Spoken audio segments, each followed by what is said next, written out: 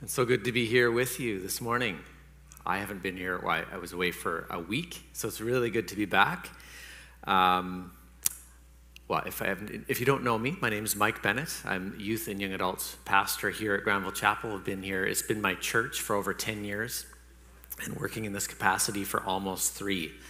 So in the first week of spring break, we were able to get away to Alberta, which we haven't been for 3 years. So we saw, little cousins who are now up here, and just to reconnect and hug and be together, it was amazing.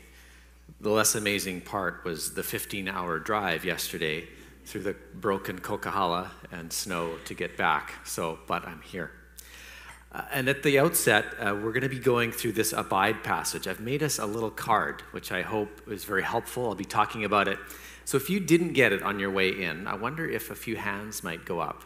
It looks like almost everyone has it. The ushers have done an amazing job. But if you don't have it, maybe stick a hand up, and the ushers, okay, I see a couple hands down here, and maybe Heather will come in with a few cards.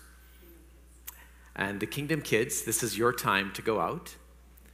And as those cards are being handed, let me pray for the Kingdom Kids.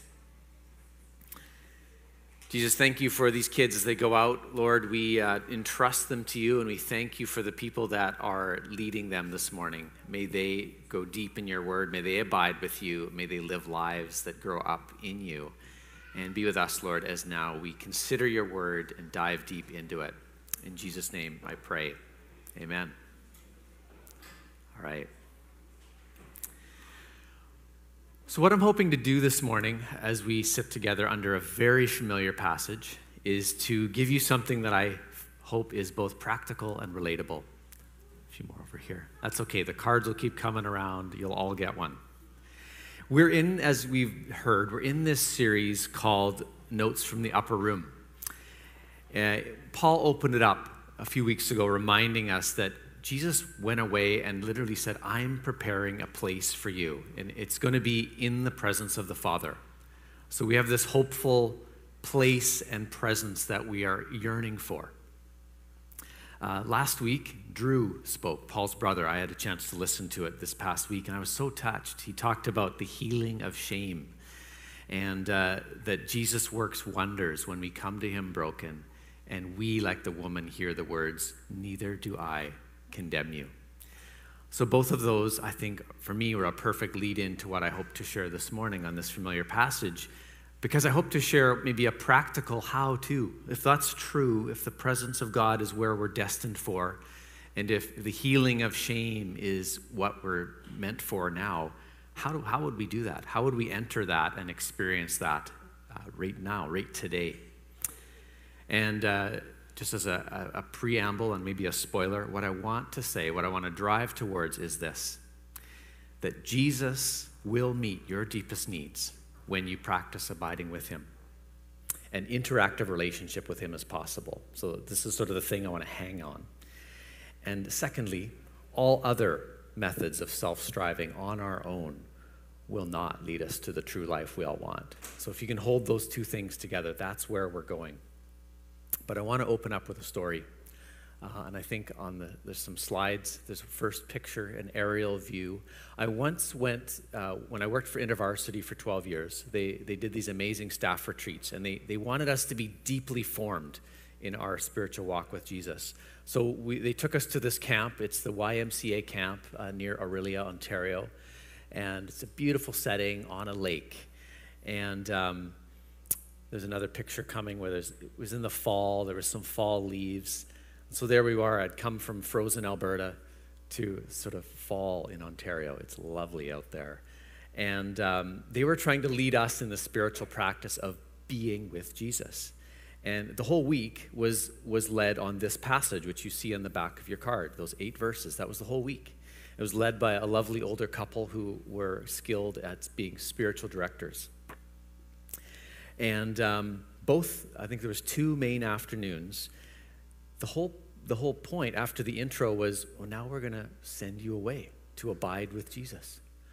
So there's the next picture coming up. So we went out walking. So the first day was 2 hours. The second day, 4 hours. when silence and solitude. They really said, well, don't speak and we'll be silent. You'll be alone until dinner time. And you're going to go. And they gave us a card like this, the picture of the vine and the branches. Go away and abide with Jesus. I felt totally lonely and lost. What am I supposed to do? I know they're going to get us together in small groups, and I'm going to have to report some kind of experience or encounter. And I realized in this sort of call to abide, it wasn't my practice. I had never tried this. And in this first foray into silence and solitude in a beautiful setting, I realized that silence depends on not talking, and I'm kind of a talker. It depends on being alone from other people, and I thrive on connection with people. And it depends on being present to the Lord. And I realized, I think I just have no experience with what that feels like or means outside of maybe a few short devotional times. So I don't know if that's how you would felt if I said, well, let's take this and go away for 4 hours. But that's how I felt. So I walked. It felt a little cruel, but as I walked out there, I found that slowly, randomly, this feeling of loneliness I was feeling began to be my guide. In fact, I began reflecting on other times in my life where I felt lonely or abandoned or small or not seen. A random memory of Little League Baseball came up.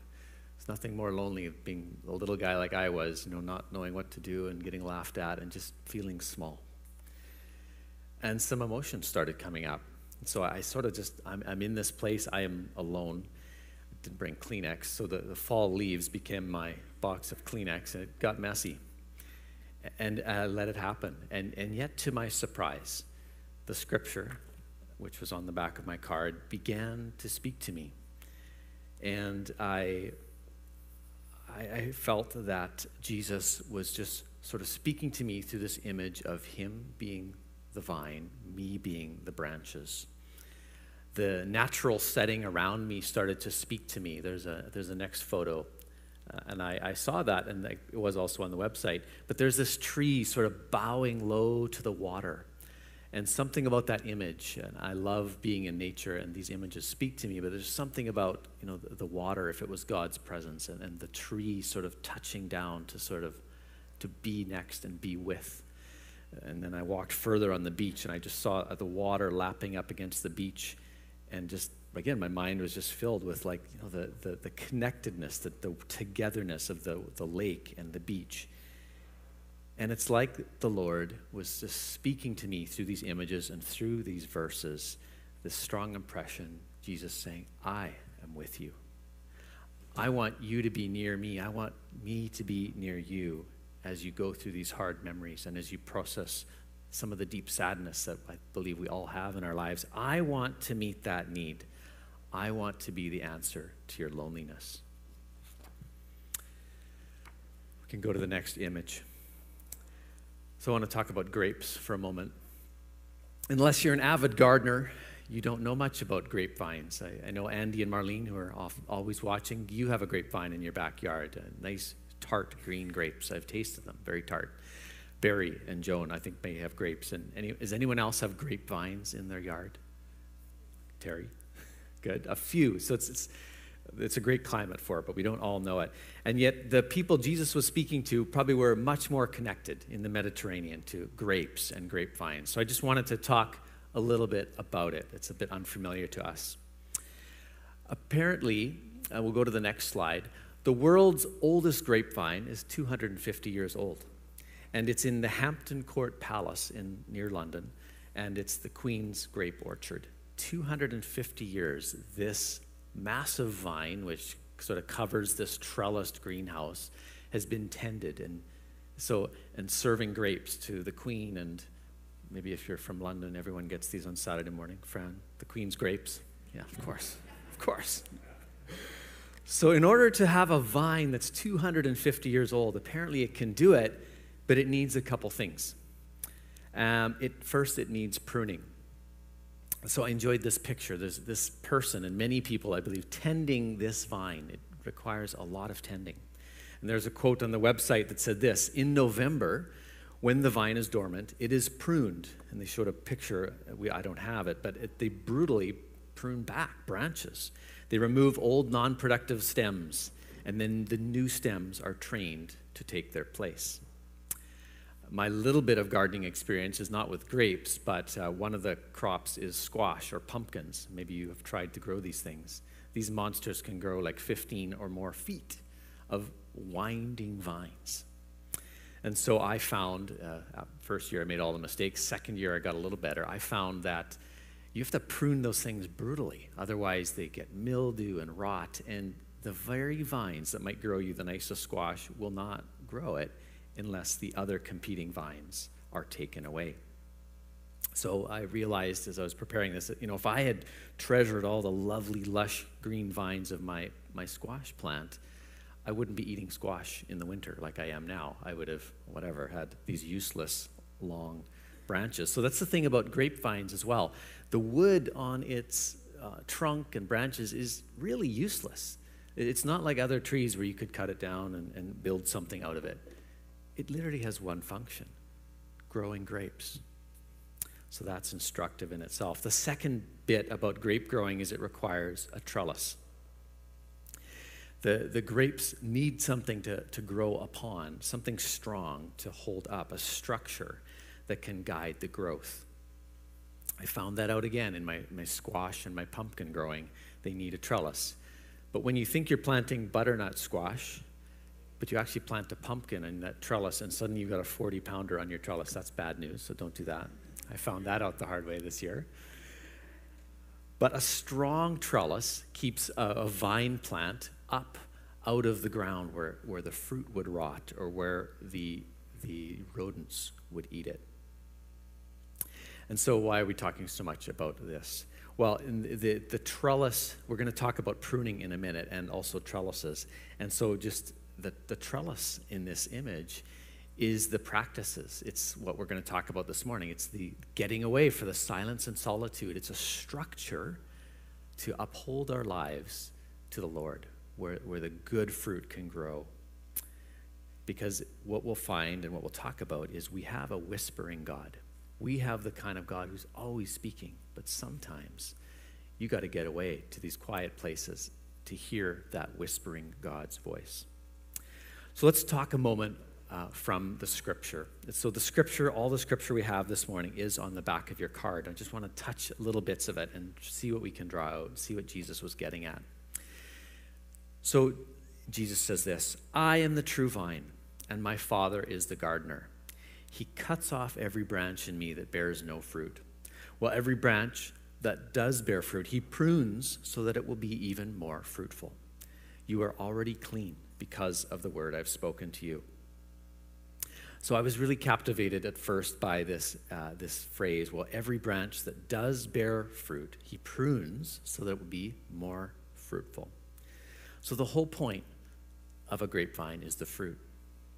Delicious grapes. Like I said, the wood itself is useless. And so we have to think, what is this fruit that God's after? And really at its essence, I believe it's being a person at peace with God. So if that kind of fruit was growing in our life, what would our life look like? Well, I think it would be people becoming their full selves, blessing others with their gifts in the middle of a hurting world. That's a lot of the fruit that God grows in us. A desire to act on behalf of God with our gifts in a hurting world. We don't have to go much farther than the fruit of the Spirit: love, joy, peace, patience, kindness, goodness, faithfulness, and self-control. These are the grapes, the clusters that grow when our lives are held up to the Lord.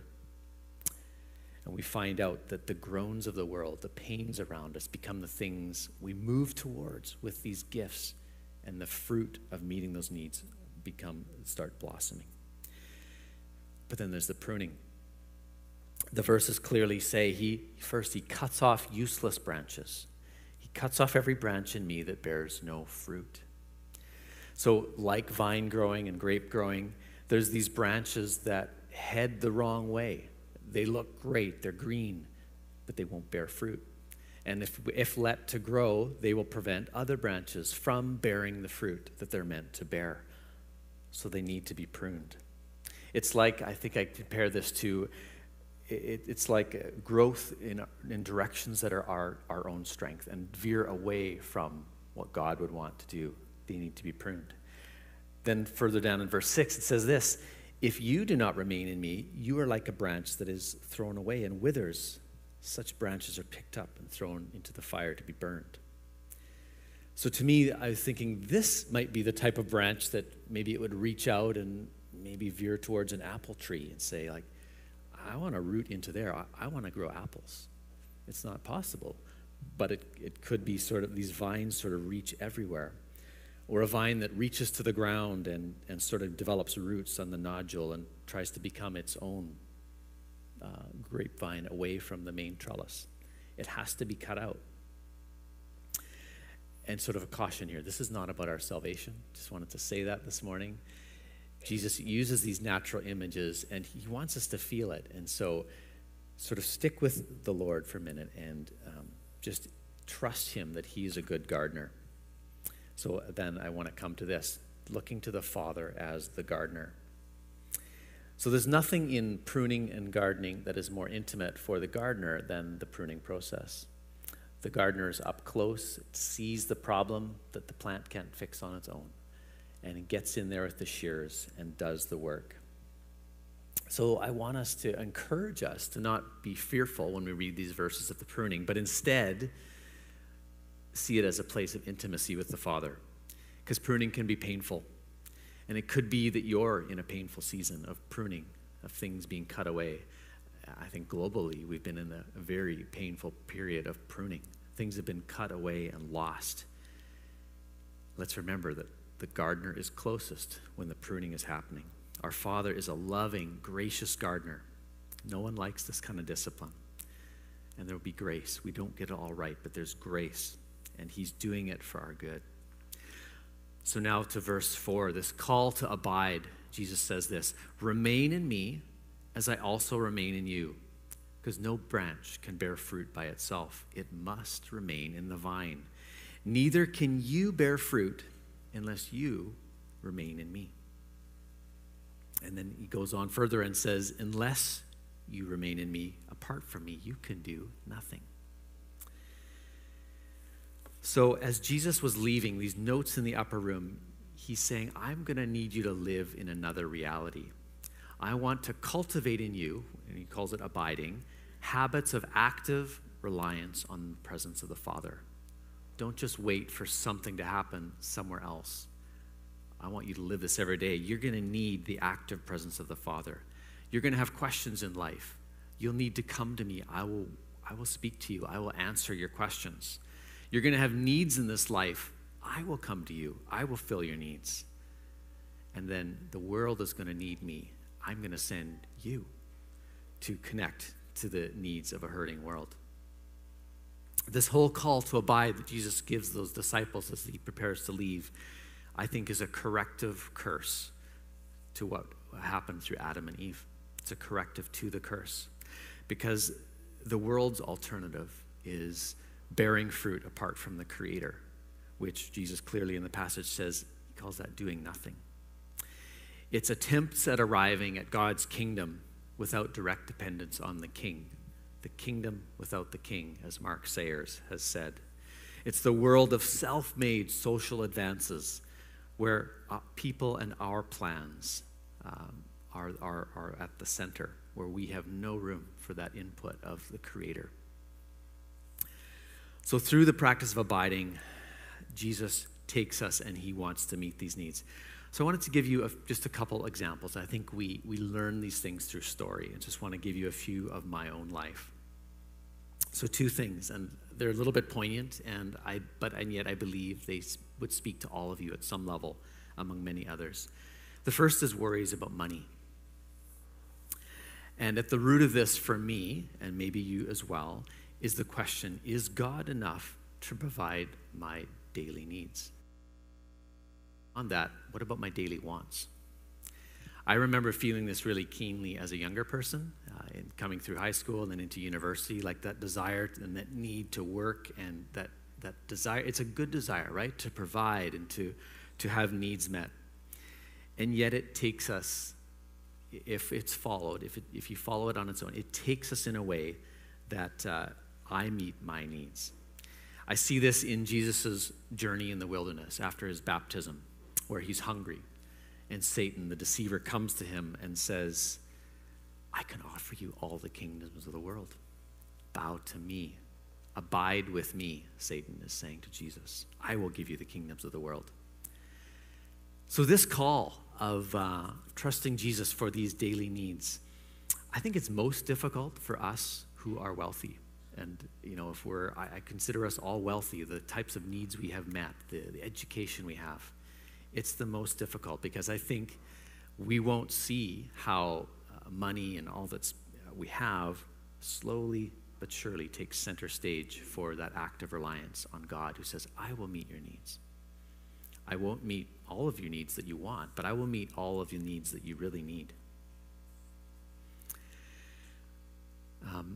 We have felt this a little bit keenly. I don't know if I should share too much, but some of you, like we had learned, is there's this thing called the stock market.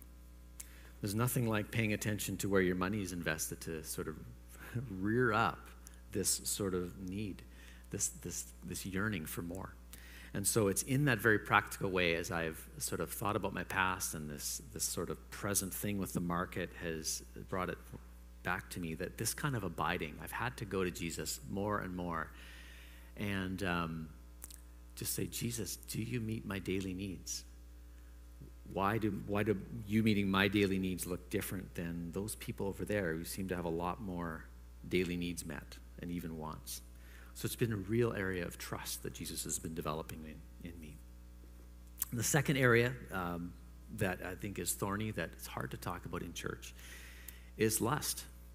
And I think, and it comes in all sorts of forms, and at its base question, I think it's this: is God enough to provide my needs for love and acceptance? So in this area, it's good to acknowledge in a healthy way that we're all sexual beings. God's given us many good needs that can be fulfilled in many good ways.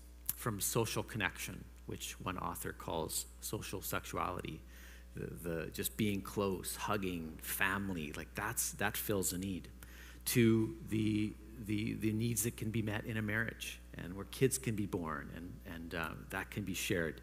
These are good things, so that ultimately that has to be said. And yet, in the area of lust, it's desiring some kind of fulfillment that we think would fill a longing or need that meets a need in the way that I want when I want. So it's the problem here is a self-focused thing versus an other-focused as God has intended. And I see it again when Jesus was in the wilderness, when he's hungry, his body is full of need. Satan comes to him and says, turn these stones into bread. I know you can do it. You know you can do it. Grasp that need that you have and seek its fulfillment. In our culture today, and especially as I think of us, you younger people, it's kind of crazy that lust is actually celebrated almost as a virtue of freedom in our culture. The Christian past gets labeled as a very repressive time sexually, where our true self was stuffed away. And unfortunately, that was true in many ways. We have to acknowledge that in God's goodness, taking something good and stuffing it down into places that are hidden and shameful, as if that would keep people from sinning. That was not the way to do it. And yet the liberated future that the world sort of lifts up to us, where every desire you can meet in every way you can imagine, is also not freedom. It's another kind of bondage, and we see that in the Me Too movement, the Church Too movement. So we see abuse, we see abandonment, we see people being used. So the call to abide, even as I have a family and I'm happily married, Jesus has had to speak to me and say, Mike, come to me, abide with me. Only I can meet your deep needs of longing. And earlier in chapter 14, just before this passage, Jesus has sort of said it in a way, he says this, I will be with you. I will come to you. I will then fill your needs of deep satisfaction. Only I can send you back into your marriage, into your family, into your friendships, so that your deep needs are met by me, and yet you can share love with others, so that lust and these other negative ways, these selfish ways, don't become the way to do it. So here's the concept someone shared with me, whether it's money, whether it's lust, whether it's any other thing in the good created world that we would use in the wrong way. It's this: God doesn't allow us to have a deep need which he can't provide for himself in a primary way. That's interesting. Money, that's very practical. Lust and sexuality, that's very visceral. Could it be true that God wouldn't allow us to have one of those needs in a way that he can't provide for himself in a primary way? Through abiding, as we spend that time with Jesus, I think what he does is this: he gives us back a way to interact with his created world. He gives us perspective. He helps these good things not become items to worship. He helps us stay healthy like the growing vine. So this call this morning to abide, as we head towards a conclusion, is a call to be flourishing. It's the call to seek the source, to grow the grapes, to be fully met in all the deep ways. And yet, even as he was encouraging the disciples, they're like, what about us? We've left homes, we've left land to follow you. And he says, oh, you'll get homes, you'll get land with persecutions. So there is that in this world we will have trouble. In the ways he helps us abide and helps our needs be met, we will have persecution. And that's sort of the rub. That's where the world sort of tempts us away. It's like, you shouldn't ever feel sad. You shouldn't ever feel lack. And that's actually one of the lies. Jesus says it won't be easy, but I will be with you. You'll go through the hard times, whether it's with family or economy or anything. I will meet you as you regularly abide with me, and you will have what you need. It will be enough. I will be enough for you. So this draws my mind back to, as I was running last week, which is something I do. I listened to something, and I was listening to Drew's sermon, Paul's brother, who spoke last week. And it connected for me. It's that when we abide in Jesus, this is our pathway to hear what Drew said is the 5 impactful words he told that woman caught in adultery. Neither do I condemn you. When we go to this Lord, this whispering God in these quiet places, this is the voice we hear. Neither do I condemn you. Because that voice of shame, as he spoke, is just ready to condemn you each day when you get up. We come to hear his voice. So I ask, how do you need to hear that voice today? That voice of the Creator that says, neither do I condemn you. Because I want to say it's only through regular abiding that we'll be able to turn to that voice of healing and find the wholeness we long for. Only this is the medicine that can silence that voice of shame. Not numbing through whatever method you may use: alcohol, entertainment, YouTube, Netflix, phone scrolling, sex. Not performing even good things at work or in sports or even in ministry. People use these good things to numb themselves instead of going to the source. We seek identity in unhealthy ways in really good things. And yet, sometimes, often, it's going to be facing our shame in the presence of the good gardener that will lead to this luscious crop of grapes and wholeness, these ways that only Jesus can cure. He is the one who took on himself the shame of the world, nailed it to the cross so that we can be whole. But in order to do this, we need to come to him. We need to practice it. It's not something we can sit here and just be convinced of in your mind, which is why I've given you this. My encouragement this week is to go and find some ways to abide. And maybe having this with you in your pocket or in your bag or in your room will be that place where you can think about the vine and the branches and the grapes and the fruitfulness that God has for you. And to make it practical, I want to encourage you that this can be very life-giving. It's not a call to be sort of a religious monk-like thing that doesn't fit you. No, maybe for you it's doing art or journaling. Maybe that's a pathway for you to abide.